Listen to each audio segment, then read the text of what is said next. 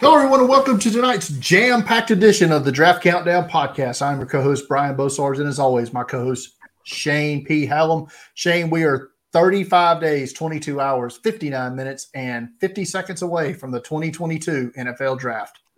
And the NFL's been heating up, tons of trades, tons of free agency movement, and the NFL draft scene, not bad itself. Some pro days, some quarterbacks working out. We got a lot to talk about today because a lot's happened since we last recorded last week.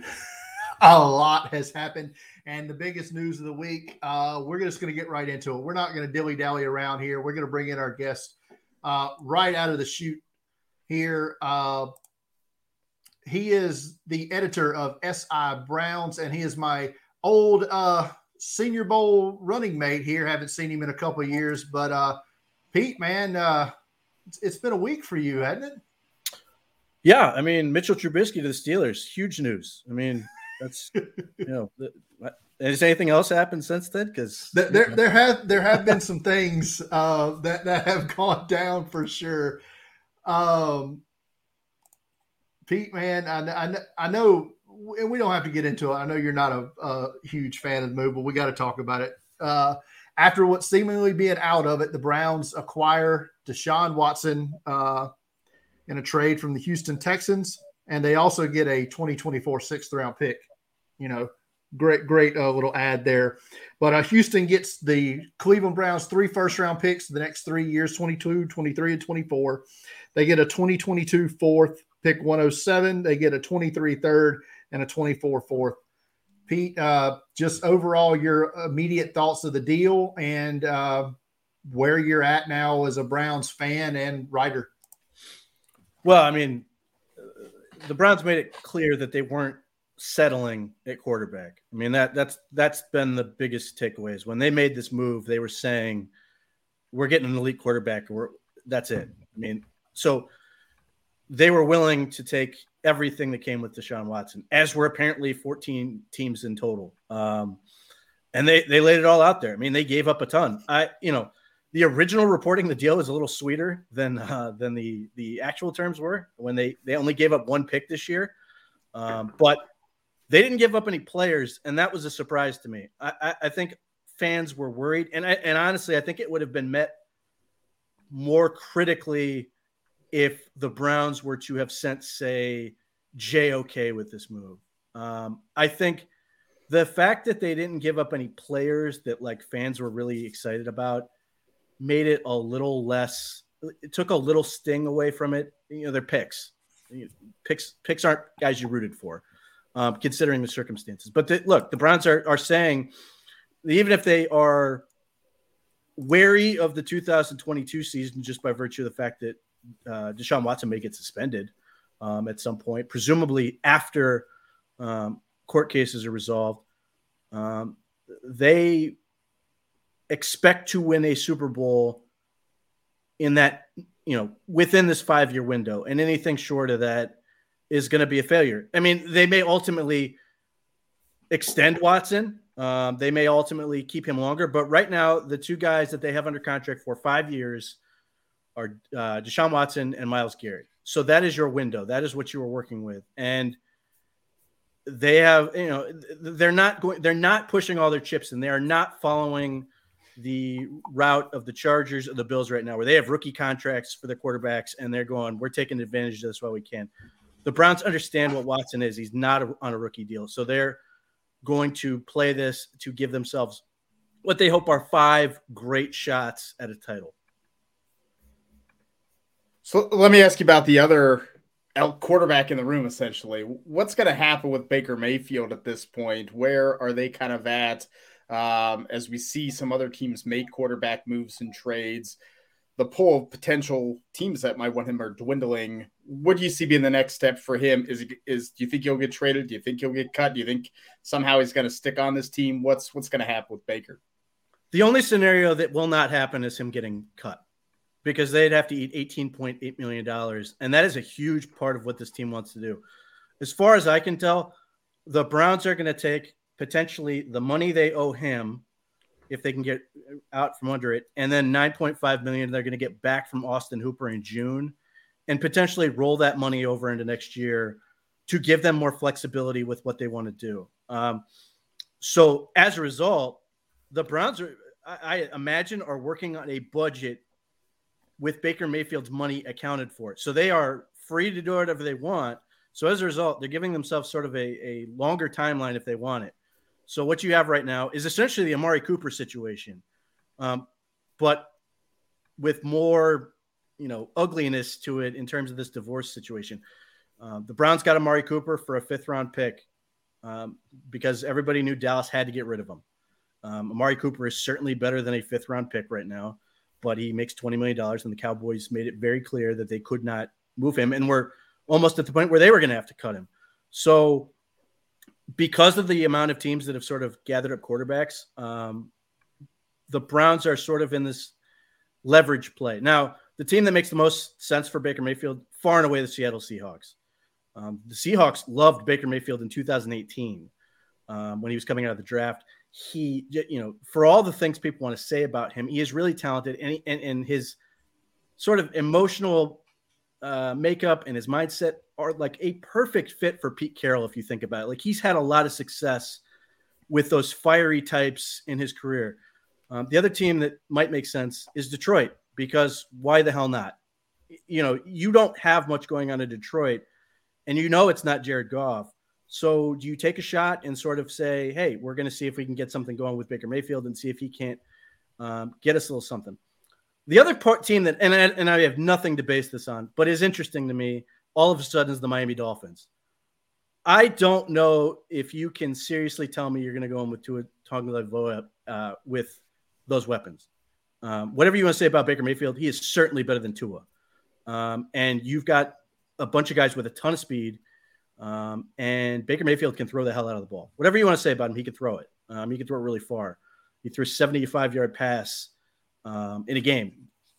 He can do all that stuff. So I'm curious if that becomes a little sneaky element to this. I'm not familiar with Tua's contract, but that's an interesting sort of scenario to me because, look, the Miami Dolphins have said the same thing. We need to win. We are trying to compete for the playoffs. Maybe they believe Tua can do it. I don't. So that's another team I sort of look at as a possibility. But the whole thing could maybe go towards the draft, but I would not be shocked in the least if we are dealing with this in August and it becomes a situation where somebody gets hurt. Somebody, just figures out that they missed on the draft and couldn't get the guy they wanted. They're suddenly going, hey, we can give up practically nothing for a guy who can play at some level, can be a competent NFL quarterback. The real question for some of these teams like the Seahawks is how invested are they in winning? That's my question. If you're starting Drew Lock, you're telling me you're interested in the 2023 quarterback class, which is fine. You're allowed to do that, but that is what that says to me. Before we move off of Baker, what about the talk today? The chatter was basically maybe Baker ends up in a Brock Osweiler situation where they have the team that acquires him basically has to get bribed to do it, kind of like the Browns did with Osweiler and getting basically a 2nd-round pick for taking on the contract. Is that something that you could see the Browns basically having to do, is pay somebody in a draft pick to take Baker Mayfield? I doubt it. I mean, again, he's not a bad player. Brock Osweiler's contract was ridiculous. It's $18.8 million. It's not, the Browns are going to pay Deshaun Watson $54 million next year. And I get it. 18.8 is a big number if you're talking about him as a backup, or you're talking about him in a competition with another guy with a big contract. But if you're, like I said, Seattle or some of the other teams where you're probably looking about at rolling over significant cap space or whatever, it becomes a shot. So I think ultimately, even if they have to take a 7th rounder in 2 years, he's more valuable than people want to give him credit for. And look, he's done enough damage to himself in this process, but that's certainly playing a role. But there's no question that some of this is just about leverage. They have Deshaun Watson. Everybody knows what they're trying to do. It's not a surprise that they're trying to get rid of Baker Mayfield at this point. So I would be stunned if they had to give up anything to give him away. I think what they will get is probably similar to that Cooper thing, where it'll be like a 5th-round pick or something, something that's completely, a throwaway for them, but the Browns would like to get something for him. So how does this all affect the draft for them? Obviously, they don't have that first round pick anymore, but they still have some premium day 2 picks where you can find a lot of gems in this class, and including 2 picks in the 3rd round and a pick in the 2nd round. What kind of players are they looking at? Where do you think this draft is going when they're pushing those chips now into the middle with Deshaun Watson at quarterback? Well, I mean, a lot's going to depend on what they do the rest of the free agency. The Browns don't want to go in with needs. And right now, their defensive line is Myles Garrett and 3 guys named Fred. I mean, they don't have anybody. I would argue that they have the 32nd out of 32nd defensive tackle position in the NFL right now. Now, I fully expect they're going to sign guys. They may bring back Jadeveon Clowney. Maybe they get a guy like Hakeem Hicks. There are guys out there. Certainly, they could do that. So in the scenario where they take care of their needs, the Browns talk in terms of investments. They talk in terms of opportunities. That is Andrew Berry's mantra. To this point, they draft young and they draft premium positions, especially early. Now, they're not in the first round anymore. So unless they move up, maybe the premium position part of that isn't so much of a big deal. But at that point, it becomes, where is this draft strong? And especially at 44th pick, that is a sort of a wide open question. But to them, it's about, what is going to be the best football player, over the life of this contract, rather than what do I need to get right now? Which, the thing that sort of jumps out at me with this whole Deshaun Watson thing is all of a sudden the punt god jumps into the conversation for me in a way that he wouldn't have before. Because if for some reason he's sitting there in round 4 and you've got all these other players and you're just trying to get guys who are going to make the team, Matt Ariza is going to make the team. And he can potentially, add a win every year. So, and that's in part because I don't think this draft class is particularly good. There's certainly positions that are very strong, but overall, once I get into that day 3 stuff, there are guys that people talk about going in the 7th round that I think are as good as guys going in the 4th round, and that's not an endorsement. That's just sort of, this draft is not great, and we're in this position where we're now trying to sell people on super athletic 24-year-old guys. Like, Hayden Hurst clone, which was a super smart investment out of South Carolina. You will not talk bad about the University of South Carolina on this podcast. You've been warned. I mean, that's what he is. The kid from Virginia is essentially. He's Hayden Hurst. As long as he doesn't go in the first round, I guess we'll be okay. But so it's I've been on this podcast since Shane, about, I don't know, late September, early October, praising Matt Ariza here. Pick 99. Is that too rich? Look, if we go by history, Shane Leckler and Brian Anger, 3rd round picks. I mean, clearly there is a precedent for that, and Shane Leckler was worth it, and Brian Anger wasn't. I would not be surprised at all if a team takes him in the 3rd round. I don't know if that'll be the Browns simply because they don't have as many picks.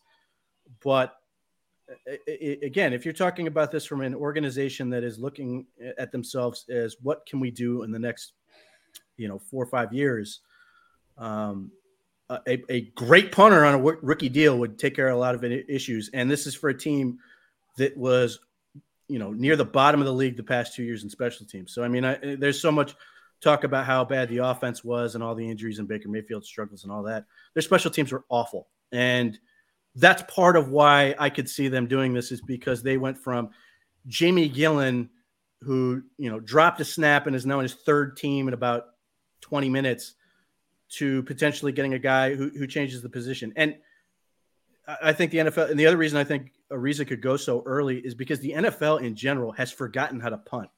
I've never seen such bad punting in my life at the professional level. So, whether it's, and I'm embarrassed to know this many punters, whether that is Matt Ariza, like 3rd, 4th round, or you're getting into Ryan Stonehouse or Stout, later, then, I could absolutely see the Browns take a punter and a kicker in this class. So I'm a fantasy guy, and the Deshaun Watson trade definitely makes the Cleveland Browns offense a lot more interesting fantasy football wise, along with the Amari Cooper trade. Do you see them investing more in the receiver position, whether it be in free agency or through the draft, or where do you think that could fall? With Donovan Peoples-Jones essentially being the number 2 and Jakeem Grant getting signed as a return guy. Do you see a lot more investment at the receiver position still to go? Well, it's the same deal with they haven't done anything officially since the Watson thing, and I think they are talking to people. They've put out offers to a couple guys, and they're sort of waiting to hear back. I would assume wide receivers in that. They were allegedly at least considering making a move for Robert Woods from the Rams, who ended up going to the Titans for practically nothing. There has been rumors that they're talking to Jarvis Landry again, as well as the guy who has been attached to Deshaun Watson the whole time, which is Will Fuller. So those are guys that you could talk yourself into. I know Odell Beckham keeps getting linked to the Browns. I think it's a leverage play. Odell Beckham does not take less money. This man wore a watch during a game because he wanted the endorsement money. I can't imagine him taking less money to come back to a place he didn't want to be in the first place, and it went deeper than Baker Mayfield. We'll see. But I do think if the opportunity presents itself, they're absolutely going to do it. I personally, I doubt that anything's going to happen, but I personally am interested in what the Browns might do trade-wise. The guy who stands out to me on that front is Tyler Lockett. Again, if the Seahawks are content to lose, Tyler Lockett is going to be 30, and he's still really good. Could they cash him in for like a third-round pick, or Baker Mayfield, in something? I don't know, but he's interesting. Laviska Shenault from Jacksonville is interesting, just because Kevin Stefanski runs a similar offense to what 49ers do. He's a Shanahan disciple and Kubiak disciple and all those guys. And you saw what they could do with a Deebo Samuel type player. Laviska Shenault is in that realm, 6'2", 220, sort of that almost like an H-back, but not quite, sort of interesting route. And then, might they make a play for Devontae Parker? Is he an odd man out in Miami now that they've got added Tyreek Hill to that mix? So I let's put it this way. They'd be foolish not to keep looking. Amari Cooper is a very nice player. Donovan Peoples-Jones, I think, is a very nice player. And I think the Browns, if they're honest, would say, we hope he's going to be the number 2 receiver. I don't think they're going to go, we're giving him the job. I think they're going to try to improve that. If for no other reason, they've got Deshaun Watson. They're going to do everything to make him better. So they certainly should be looking at the very least. Let's say it comes to draft picks. Who are some receivers that you like that fit what could be the Browns' number 2 wide receiver as a rookie? Who are some guys that you like maybe at 44, maybe at 78, somewhere like that, a guy that you think can come in and instant impact on the Browns offense? Yeah, I like Sky Moore from Western Michigan. I mean, that's not controversial. I think he seems to be one of the most beloved prospects in this draft class. That that second round, that guy who's in the top of the second round receivers is always a popular guy. Maybe he's less popular if he goes in that late first. I could see an appeal for George Pickens. He scares the crap out of me between the injury and just the fact he hasn't played all that much. But the kid I really like. And it's more in that 78, maybe even 99 range, because I think he's a guy that teams are going to sleep on, is Khalil Shakir from Boise State. I adore the way he plays the game. And, he has a athletic profile that is similar to Stephon Diggs, and he has an attitude that's similar to Jarvis Landry. And to that combination of being a super competitor, I think he's a guy who can potentially make a contribution early. But again, it comes down to what do the Browns want? They've yet to take anybody who's older than 22. Maybe that changes, one, because of the pandemic draft class, and two, because of where they are. But I suspect they're going to stay within those guidelines. So I don't suspect the Browns are going to be in on Christian Watson, for example. But there are certainly other guys in that mix that could make sense. I mean, what happens if Drake London is sitting there at 44? Because nobody seems to have an idea of what he's going to do. If he's going to test at pro day, on his pro day, his own on April 5th. I don't think anybody has dreams of him suddenly running a 4.5, coming off a broken ankle when that really wasn't who he was in the first place. So our team's going to sort of pass on him. Is he going to be sort of everybody's second choice until he, falls down the board a little bit, and the Browns scoop him up? I mean, he's a guy that's interesting from that standpoint. Who had him going number 4 overall the other day? It was was that Kuiper? I can't remember, but it was one of the major places had Drake London going 4th. It's controversial. Overall. There are people. I think he's fantastic. I understand the concerns, and to me, don't get me wrong, he makes me a little nervous. But if he can be, just that big target who gets open and make plays, just move the ball down the field. He's tough to defend in that way. So, he's interesting. How do you think they're going to do this year? What's kind of your prediction looking at what's happened so far, what the coaching staff's kind of doing? Obviously, we have a little bit of free agency in the draft to go, but if you had to kind of make a prediction now of with everything that's happened in the AFC, is this kind of a year of transition? Watson gets suspended and they're kind of building for 23, or do you see a legitimate contender here with this roster right now? I think the Browns' approach with this year, and really any year, get in the tournament and see what happens. And I think particularly because of the situation they're facing with Watson, is he going to be out 6 games? That seems to be sort of the precedent. Or are they going to go more? Are they going to go 8? Are they going to go 10? Can Jacoby Brissett do enough to get you some wins? Because the AFC is a brutal conference. And you look at a team like to me, one of the worst, if you're from the Browns standpoint, or really any AFC standpoint, you're not happy to see Matt Ryan end up in Indianapolis. Not because you think they're going to win the Super Bowl, but they may take a spot in the tournament. And that's what it's about. You get 7 of these now, which is more, but the AFC is so good that the AFC West is loaded. If we had polling like college, the entire AFC West would make the postseason. As it is, because of the way the game works, 2 of those teams may be at home. So I think they are going to sort of be on the fringes. I think it's going to be more of a situation where it's like week 17 and they may need to win to get in. Maybe they need a little help. I think they have to be sitting there going, fingers crossed and like praying they get in the postseason, because I think this situation looks worse if they don't.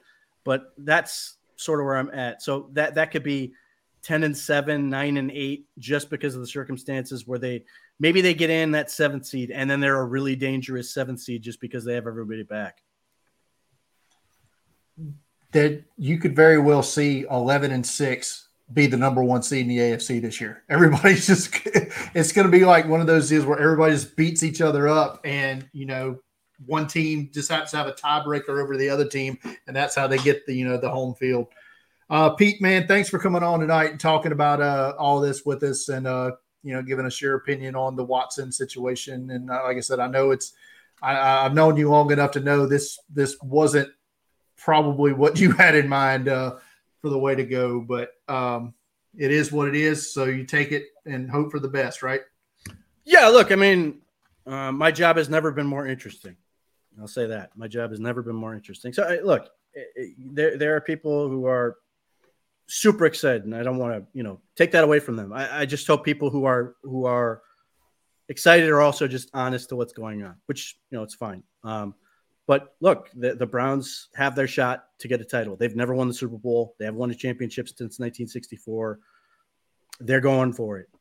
You can certainly see why that would be the case, but we'll see. If it doesn't work, they're all getting fired. So we'll see. All right, man. Again, thanks for coming on. Maybe I'll see you for a pulled pork sandwich again, and next February. Maybe we'll see you back down here again. Well, I hope it's still in Mobile. Don't say it. Thanks a lot, man. Take it easy. Thanks, Pete. That was Pete Smith, SI Browns, breaking it all down for us. Their draft approach, the Deshaun Watson trade, which wasn't the only trade this week that we're going. And that's what's so crazy, Shane, is the fact that this wasn't even while this was the biggest trade, it wasn't near, the only trade this week of substance. And so let's get right into it, because probably the second biggest trade of the week came today when the Kansas City Chiefs kind of reached a contract impasse with Tyreek Hill, and they're like, you know what? Let's let you find a trade partner. And Miami comes a calling. Kansas City will receive their 2022 first-round pick, which came by the way of San Francisco in the draft day Trey Lance trade a year ago. Their second-round pick, 50th overall, their fourth-round pick, and a 2023 fourth and sixth-round pick. And Miami extends Tyreek Hill 4 years, $120 million with $72.2 million guaranteed. Shane, wow. It was I didn't expect this until today when it started breaking. The Chiefs kind of put themselves in a position with Orlando Brown and the Mahomes contract and some of the defensive stuff. They just didn't have the money to pay Tyreek Hill. And so I tweeted, this is like how I play Madden. Just if you're on the last year of your deal, instead of re-signing you, I'll trade you and draft some rookies to replace you. It felt like that. Like, well, we can't pay this, so good luck to one of the best receivers in the game. I think it was a good haul for them in terms of picks. I mean, I think this is about as much you can ask for a non-QB. I don't know if there's any other player in the NFL that you're going to get more than this from. But ultimately, I think it really hurts that team. I think Miami's a crazy landing spot. Jalen Waddle is there. We have Mike McDaniel coming in to run, that zone scheme and that offense. It's going to be really interesting to see how the Miami Dolphins compete and if they can compete with the Bills and the Patriots. I want to get back to Kansas City in just a second, but you mentioned Miami. Tua Tagovailoa, third year in the league now. We've seen the other two quarterbacks that were drafted around him. Joe Burrow just took his team to a Super Bowl. Justin Herbert's one of the best, considered probably a top 6 quarterback in the league now already. And then here's Tua, who has not had the success that the other two have had. So therefore, all judgment is being against those other two quarterbacks. He really has no excuse now. Miami goes out and signs 2 running backs, Raheem Mostert and Chase Edmonds. Jalen Waddle, Tyreek Hill, and Cedric Wilson also as a receiver. You bring back Mike Gesicki. You just signed Teron Armstead to be your left tackle. You've got a couple of other solid offensive linemen. Maybe a little improvement could still be done there, but there's really no excuse for Tua now, right? You're right. And I think what this is, and I always talk about this.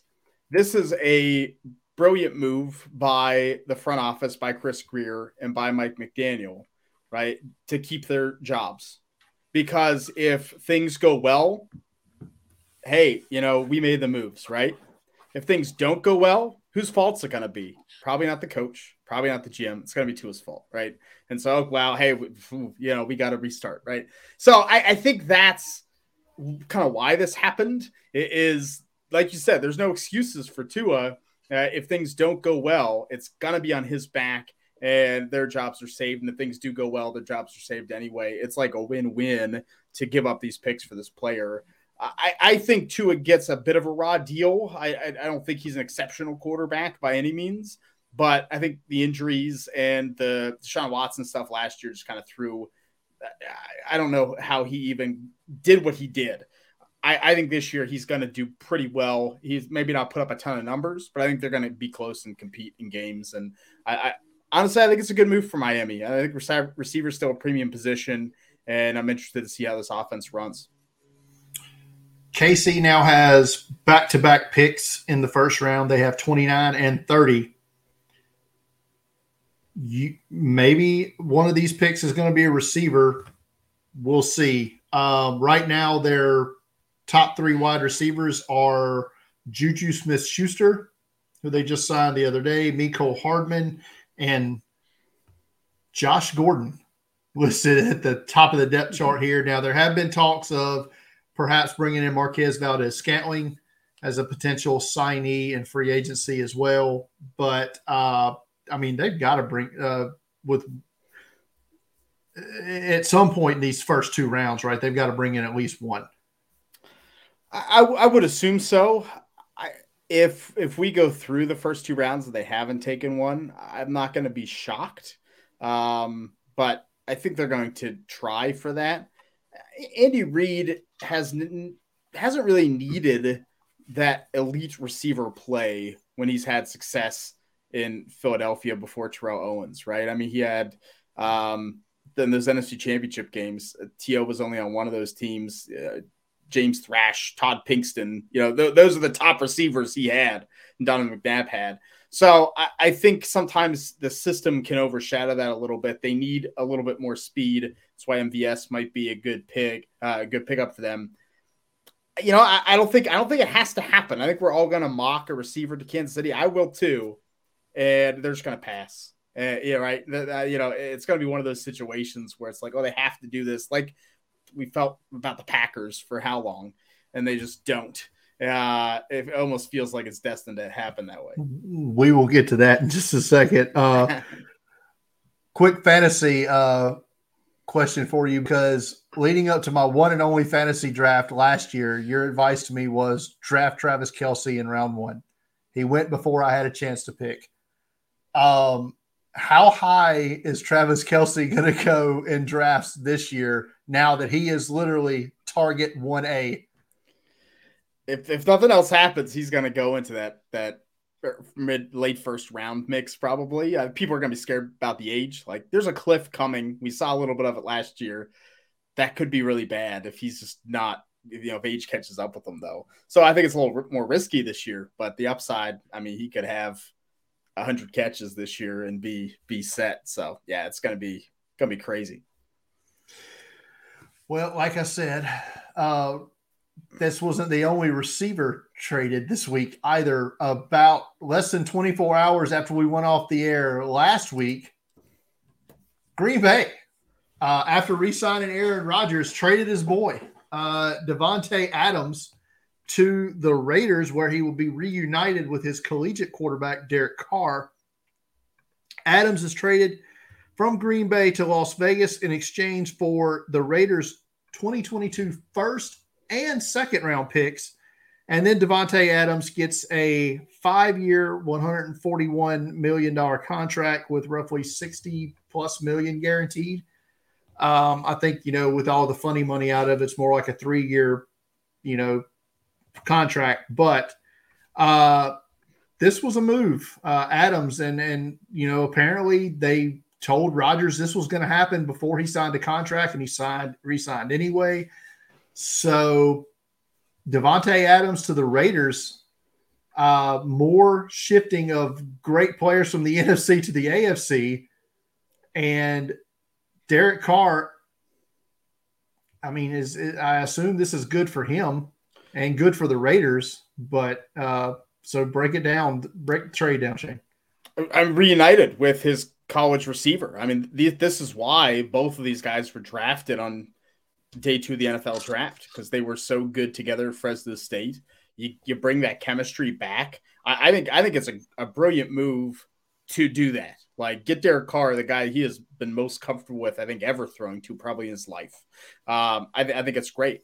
And first and second, it's not bad. You had to pay him a lot of money, so that played into it. But Packers wouldn't be able to pay that. And we knew the Raiders, a receiver, was a real possibility in the first round anyway. So you're essentially giving up a second to upgrade from a rookie to Davante Adams. I think that's a win. Does it make the Raiders a favorite in the AFC West? I don't know if it changes anything for them in the AFC West. But I think it's a good move for them. And I think for the Packers, you kind of had to do it. Now they have a lot more capital to invest in these weapons, tight end, receiver. Their tight end coach was at the Virginia Pro Day today to see your boy Jelani Woods. So I think there's a lot of possibilities out there for them. We are going to talk about him a little bit later. So let's run this back. We just talked about Kansas City and drafting a receiver in the first round. Now Green Bay sits here at 28 and 22, 23. So they've got two cracks here, 4 cracks in the first 2 rounds. We always mock a receiver to them and they never do it. Is this the year that they come through? Because their depth chart looks even worse than Kansas City's at receiver right now, where you have Randall Cobb. I know Aaron Rodgers loves him to death, but he's what, 30, got to be what, 35, 34, 35? Yeah. Alan Lazard, not exactly breaking the land speed record here. And Jawan Winfrey? Oh, we could put Amari Rodgers there, right? Okay, Amari Rodgers. Draft pick last year at least. Okay. And Randall Cobb's only 31, but don't get him something too short there. You're my trying bad. to retire him over there. It feels like he's been around that long though, right? Yeah. I think he started like super young. That's bad. That is a bad tree. They have to do something. They have to draft the guy. Like there's no doubt in my mind. You almost have to at this point. You sign Aaron Rodgers that big deal. Like get some receivers on some rookie deals. I think in my mock, I had them literally taking 2 receivers and a tight end in those first 4 picks and an offensive tackle. Like just pile it on because they don't have a right tackle right now either. So that's not great. It's really rough if Aaron Rodgers signed that deal and. Sorry, good luck. You're going to have to carry this on your back with the run game. I think A.J. Dillon's going to get a lot of play this year with Aaron Jones. What of the receivers that could be there with, let's just say the Raiders pick, because they may have their choice of all of them at that point in time, maybe. What receivers fit what Green Bay wants to do that you would maximize potential with Rodgers? That's an interesting question. Because I think they need some speed, like you mentioned. They have a lot of those kind of inside guys like Rodgers, like Cobb. I mean, and Lazard playing that big slot. You almost need those outside receivers. I think Jameson Williams is probably a really good fit for them. I think that could be an ideal player, even more so than a Drake London or Treylon Burks. And I think the Ohio State duo would obviously be a good fit on the outside too. But I would almost feel like they prefer a Jameson Williams with a little more height and maybe, as much, maybe even a little more speed than the Ohio State players. I could see that being the best fit. Fair enough.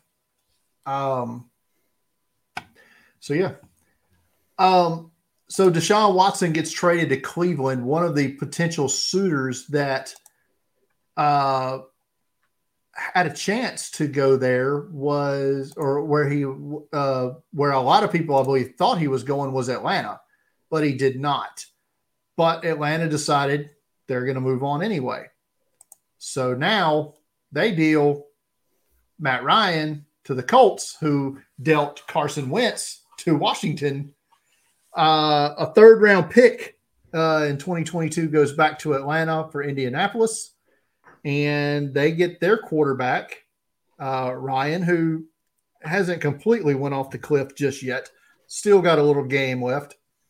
But that leaves Atlanta kind of in a lurch now as to who their quarterback's going to be. And because right now, they signed Marcus Mariota to a 2-year deal.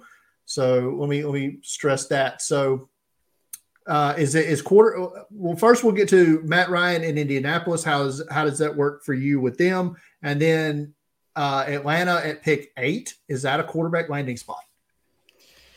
I don't think it is. I don't think it's out of the realm possibility, but maybe that's something we'll have to talk about on one of these shows. Just my feeling on this quarterback class seems to be much different than what the buzz is where these quarterbacks are going. So I feel like 8's just too rich for any of these QBs. Maybe they consider one, but like round 2, they're in a really sweet spot for Desmond Ridder, Sam Howell types. So I think that's maybe more likely. But just like Pittsburgh and Mitch Trubisky, I don't think Marcus Mariota, though we got more money, necessarily precludes them from taking a quarterback early in this draft. And I think the Colts, they're kind of pushing the chips in to go for it this year. I don't know. It just feels right. Matt Ryan in Indianapolis just feels good. Maybe it's because I've had Phillip Rivers and Carson Wentz in these retreads for a couple years since Andrew Luck left, which Washington apparently tried to get Andrew Luck to come before they traded for Carson Wentz, which is an interesting, which Colts quarterback you choose, the one that hasn't played in 4 years or but so I think Matt Ryan's a good fit. They're going to run the football. Jonathan Taylor is going to run that offense. And Matt Ryan is smart enough, I think, to control it. I think the Colts offense is better this year than it was last year, personally. Darius Leonard tweeted out after Wentz was traded that this is his 5th year at Indianapolis, and Matt Ryan will now be his 5th different starting quarterback he's played with. Not a lot of stability there in Indy. Last quarterback talk of the day was the other loser in the Deshaun Watson sweepstakes, the New Orleans Saints. And they basically run it back, bring Jameis back on a 2-year, $28 million deal. Saints were actually doing fairly, they were leading the division when Winston went down last year. Is this the right move for the Saints in this situation? Absolutely. Remember them week 1 just obliterating the Packers? And we were like, what's happening? And then it all changed right from there. That game is still wild. I think it's a great move. Jameis Winston's not perfect. Like Marcus Mariota, like some of these other quarterbacks, like Mitch Trubisky. He's not perfect. But he can win you NFL games. He can throw to Michael Thomas, who should be back and healthy. He can throw to Alvin Kamara. He could take some shots. It's just going to be the same offense. I think it's the best move they could have made. He's better than Taysom Hill. He's better than Trevor Siemian. He's better than anything else they rolled out there last year. Like, I think Jameis Winston still can play. And I think the Saints have a roster that can be competitive with him at quarterback, especially in the NFC now. There's not a whole lot of competition there. There's no reason the Saints can't make the playoffs. I mean, the Saints could very easily finish second in their division and be the 5th seed in the NFC. Because I don't know. I don't know that there's 7 playoff worthy teams in the NFC, to be honest. I mean, let's let the AFC have like 10 spots and give them 4 and we'll be okay. Let's call it. Let's just do that this year. But yeah, I never thought that they would be into Baker Mayfield either as a potential trade partner. So I feel like this was their best option. Now, it is only a 2-year deal, so I brought it up with Atlanta, but they're picking 10 spots later. Is 18 the sweet spot for you to pick one of these quarterbacks maybe to go to New Orleans? I think my last mock I had Kenny Pickett going there. I think if for whatever reason no quarterback's been taken, I think the Saints will pull that trigger. They seem less interested than a Carolina or Atlanta even. But I do think they're going to consider that. Like, Jameis Winston's not the future. I think that is a sweet spot. Worst case, these quarterbacks start falling on draft day. We're in a panic. When's somebody going to take a quarterback? If the Saints get on the clock, I feel pretty confident they would grab him. So who's going to be the John Gruden on the draft coverage this year that's going to be screaming, well, we got to draft this guy. Why is he still on this board? A la when Johnny Manziel was tumbling. Who's gonna be the guy shepherding the quarterbacks on the stage this year? Oh my gosh, yeah, I don't know. That's always wild. The NFL will cry, I think, if these quarterbacks fall past 10, because that does not make for a fun draft night when people are watching edge rushers and offensive tackles go off the board. Well, you know what, Shane? The good news is for people that don't want to hear all that crying and everything on their television, they can always just mute the TV and listen to our live stream that we're going to have all 3 days of the 2022 NFL Draft, starting about 30 minutes prior to the 7 or 8 Eastern opening. Will probably be about 7:30 Eastern. We're going to go live on night 1 and get the stage set for everybody. So go ahead and punch that in your calendars, everybody. Draft Countdown Live draft coverage here on the YouTube channel. Yeah. Good plug. So, pro days, we've had some heavy hitters here in the last couple of days, Shane. Your boys, Ohio State, out there today. I think Southern Cal was out there today. Matt Corral out there today throwing the ball around. So we've had some big pro days, but we've got to talk first of all about I feel like we've talked about the tight end class a lot here in the last month. But a guy who we both had tight end 1 for large portions of this process, he ain't tight end 1 no more. He might be tight end 1-1 at this point. Texas A&M's Jalen Weidermeyer. Let me pull it up here, Shane, and just read to anybody who may not have heard this abysmal pro day. Weidermeyer at 6'3", almost 6'4", 255, runs the 40 in 5.02. That's unofficial, but probably not going to get any much better than that. 1.76 10-yard split. He didn't do any of the shuttles, but his broad jump 9.01, 25 percentile. And then let's talk about this vertical, Shane. 25.5 inches. That is 0.31 vertical percentage all time since 1987. Jalen Weidermeyer, a 1.06 RAS. Not great. No, I'm floored. Like, I knew my expectations maybe were a little high for him. I didn't think he was going to be super fast, but 5.02 is ridiculously bad. I don't think he's that slow on film. Like, I don't think he's that bad. It wasn't a great year for him, but his first 2 years were so good. Yeah, he's going to be lucky to get drafted. I still think 6th, 7th round, a team will take a shot on him for that production and for, playing as well as he did early in his career. But there were rumors that maybe a lot of this is due to immaturity, lack of a work ethic, that he basically, wasn't in shape. So that's not good. But at the same time, it's like, well, maybe this isn't actually his athleticism. And if you can somehow bring him in 7th round pick, do or die, like maybe you can turn that mindset around and get something out of him, I think is possible. No, it was bad. Now, you mentioned how his testing, you didn't see that on tape, and you didn't. I remember a couple of seasons ago against South Carolina, and I thought this guy was all world. I mean, he looked outstanding in that game that I saw. But a guy who you look at on tape and you definitely don't see the athleticism here that he showed his pro day. And I believe you've got a pro day recap up tomorrow. And I have a feeling you're going to mention Mr. Charlie Kolar from Iowa State. Iowa State, 6'6", 252, Shane, 1.62 10 split, 4.67 40, vertical of 35.5 inches, broad jump 10 feet, shuttle 3-cone 6.98, a 9.76 RAS, 97 percentile athlete, Charlie Kolar. Didn't see that coming. I did not see that coming. I mean, it's another situation like Jelani Woods at Oklahoma State or like Daniel Bellinger, right, is the guy that's like, man, they use him as a blocking tight end. I mean, Charlie Kolar, maybe Brock Purdy was just that bad that he was. I think someone tweeted that at me. Like, Brock Purdy's just that bad.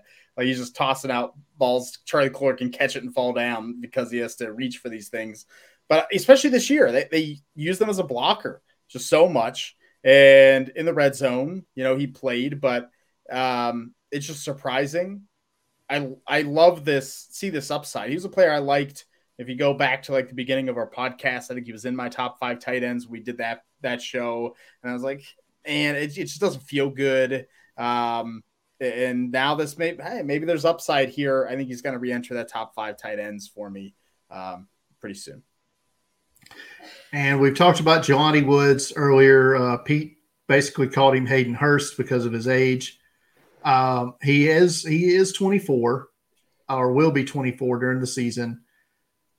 Transfer from Oklahoma State to Virginia.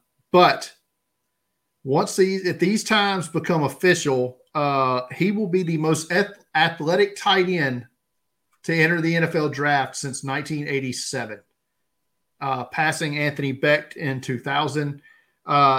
Woods at 6'7", 253, ran his numbers from the combine, which are official, 1.57, 10 split, 4.6, 140. At his pro day today, he verticals 37.5 inches, a 10'9" broad jump. I mean, these are in 98 percentile jumps here, or the vertical was 95. And his shuttle, which he didn't do, or did he do the 3-cone? I think it was sub 7 on the 3-cone, like something like 6.91, and his shuttle 4.2, which is in the 90th percentile. So the most athletic tight end. I don't want to pat the old back here, Shane, but I feel like I've been on Jelani Woods here for a little while. So that felt good today to see that. But again, like I said, I think he's definitely going to go. I mean, he may go as high as second round now, late second round. I mean, I would love for the Bengals to target him at 63, maybe. If he's there, definitely, I think he's going on day 2 for sure. And I think we talked off air. He may be the first drafted player that played in the Shrine Bowl this year. So yeah, I mean, Johnny Woods. I think he's got to be like you have been on him. I'll pat you on the back too, because I feel like from day one you've been talking Jelani Woods. And I'm like, he's big, but I did not see this coming. I mean, the tape's inconsistent, but it's consistent enough just how he's been used through his career. I kind of feel like he's got to be tight end too. I mean, Trey McBride now settles in tight end 1. I feel like Jelani Woods, with some of the other tight ends not working out or faltering a little bit, the upside's just way too big. So I'll be surprised if he falls to day 3. Yeah, I think late round 2 into round 3, very possible for him. One of those tight ends wasn't near Weidermeyer bad, but I say likely. Coastal Carolina was my tight end 1 prior to his pro day, but only tested in the average range. So I want to say he was like in like a 5.3 RAS or something like that. So it wasn't great there. Who is have you seen any thing come across you this week? Maybe a player that you didn't even really have on your board that did you seen a pro day or whatever that's kind of jumped out to you this week? I did have one that'll be in my article tomorrow, and not to keep talking about tight ends, but it's another tight end. Okay, we don't have to spoil. Everybody, y'all read that tomorrow. Oh, okay, sure, yeah. I mean, I'm fine spoiling it too. Okay, go ahead. So it's Andrew Ogletree from Youngstown State. He worked out at the Miami of Ohio pro day, and 6'5", 256, just a really good workout. Looked really smooth from what I could see. Some of the clips that were out there. He's a player that I've moved into my top 30 and top 30 tight ends, and I think it's a shot to get drafted late. One of the small school guys. I moved him up to, I believe, 20. He's in my top 25, I believe, for sure at this point. I had actually moved him up a good little bit. I moved 21. He's tight end 21 for me now. I had actually moved him up a bit after the Hula Bowl. I thought he was the best player that I watched in that game. From the game footage there. So I became a fan of his after that. So yeah, I like that Andrew Ogletree. One that just popped off, a name that popped off to me was Western Michigan center Wesley French. Had nothing on this guy. Know who he was. See his numbers. He basically has a 9.57 RAS after his testing. Initially, the 20-yard shuttle was reported wrong. They had it at a 4.26, and when it was a 4.62, and I'm like, and I think I messaged you in our Slack chat. I'm like, there's no way the center from Western Michigan had a faster 20 shuttle than Sky Moore, right? because Sky Moore's shuttle was 427, and I'm like, that can't be right. It ends up not being, but still, I mean, that's a pretty good time for a man for a 6'5", 303 pound center guard from Western Michigan. I mean, that's the kind of stuff right there that gets you in that seventh round priority free agent when you basically weren't even a name before that. He was at the CGS. College Gridiron Showcase, for anybody that doesn't know what that means, but so he got his name out there this week. Wesley French, center from Western Michigan. Yeah, but like I don't know. I've seen some crazy, weird things happen, so I didn't want to say no, but still pretty good. That's interesting. Last pro day note. And then we'll leave the rest of it for your article that's coming out tomorrow morning at draftcountdown.com. You told me I couldn't play taps, Shane. I had it all queued up and ready to go. But it's time we pour one out for the draft status of my man, Jalen Foster, the safety from South Carolina. Shane, you've been pouring ice cold water on me all season long, and I didn't want to believe it. But at South Carolina's Pro Day earlier this week, Foster weighs in at 5'9", 185. Not great. Runs a 4.55 40, but only a 32.5-inch vertical and a 9.04 broad jump. That's the only numbers he posts. That is good enough for a 0.89 RAS. Good luck getting into a camp, Jalen, I guess, because you're not getting drafted now. I'm sorry, buddy. Nah, look, you got the Jelani Woods love, and then Jalen Foster went the other way on you. So he sure did. He sure did. All right, Shane. Let's wrap it up tonight. Get some Twitter. Do we have any Twitter questions here? Well, I don't think we got any Twitter questions, so it kind of worked out. We didn't get any questions. Yeah, we did have one in the chat. I feel like this is a fantasy question and not a draft question. Brad wants to Rashad White or James Cook for a mid-late first. I assume this is some sort of dynasty or Debbie question because this is no way this is that.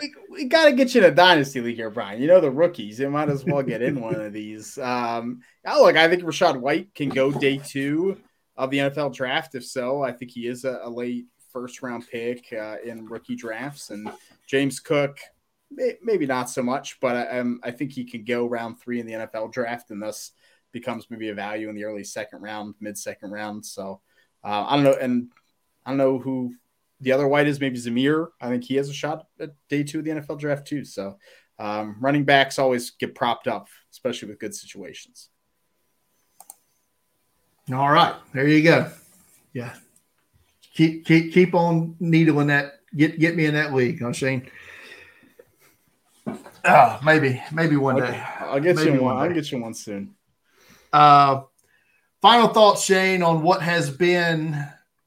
I mean, it's got to be done, right? We can't have any more craziness, right? I don't want to speak out of turn or say that out loud because we may have another week of just craziness, but this has got to be one of the wildest off seasons that I can ever remember in the NFL. It really has. I mean, it's dominated the news. I think it's pretty much done, but I didn't see Tyreek Hill coming. So we still have the draft. We still got lots of things that can shake out. But I think the trading, I think we're actually going to see less trading in the draft player-wise because we're kind of good here. But pro days are happening. We get into full draft season here. It feels like we're getting close to the NFL draft. Yeah. So you got that pro day kind of piece coming out tomorrow, recapping all the pro days. Well, not all of them, but hitting the high points from everything from the first pro day to yesterday. And then I'll have one coming up in a couple of weeks that'll hit it from today to basically the conclusion. And we'll hit those high points on that. I've got a few more team mock drafts coming out over the next couple of days. Had a Browns one today and a Chargers one today. So you can go check those out at draftcountdown.com. If you're watching this on YouTube and you just kind of stumbled across us rambling tonight, go ahead and hit that subscribe button over there and hit the notification bell so you get notified when we go live, especially like Faraz said earlier, when we go live on our NFL draft coverage starting on April 28th. If you subscribe to us on iTunes or Spotify, if you don't, go ahead and do that, or wherever else you get your podcasts, and leave us a 5-star review. Get that circulating up. And Shane, before we leave, I must say I got to give a huge thank you out there to all of our readers, as the last couple of days at Draft Countdown since we relaunched in August have just been huge numbers at the site the last 2 to 3 days. And so thanks everybody who's been out there reading it. Okay. All right. So that's going to do it. Follow me on Twitter at Deep Fried Draft. Follow Shane on Twitter at Shane P. Howell. Follow Draft Countdown on Twitter at Draft Countdown.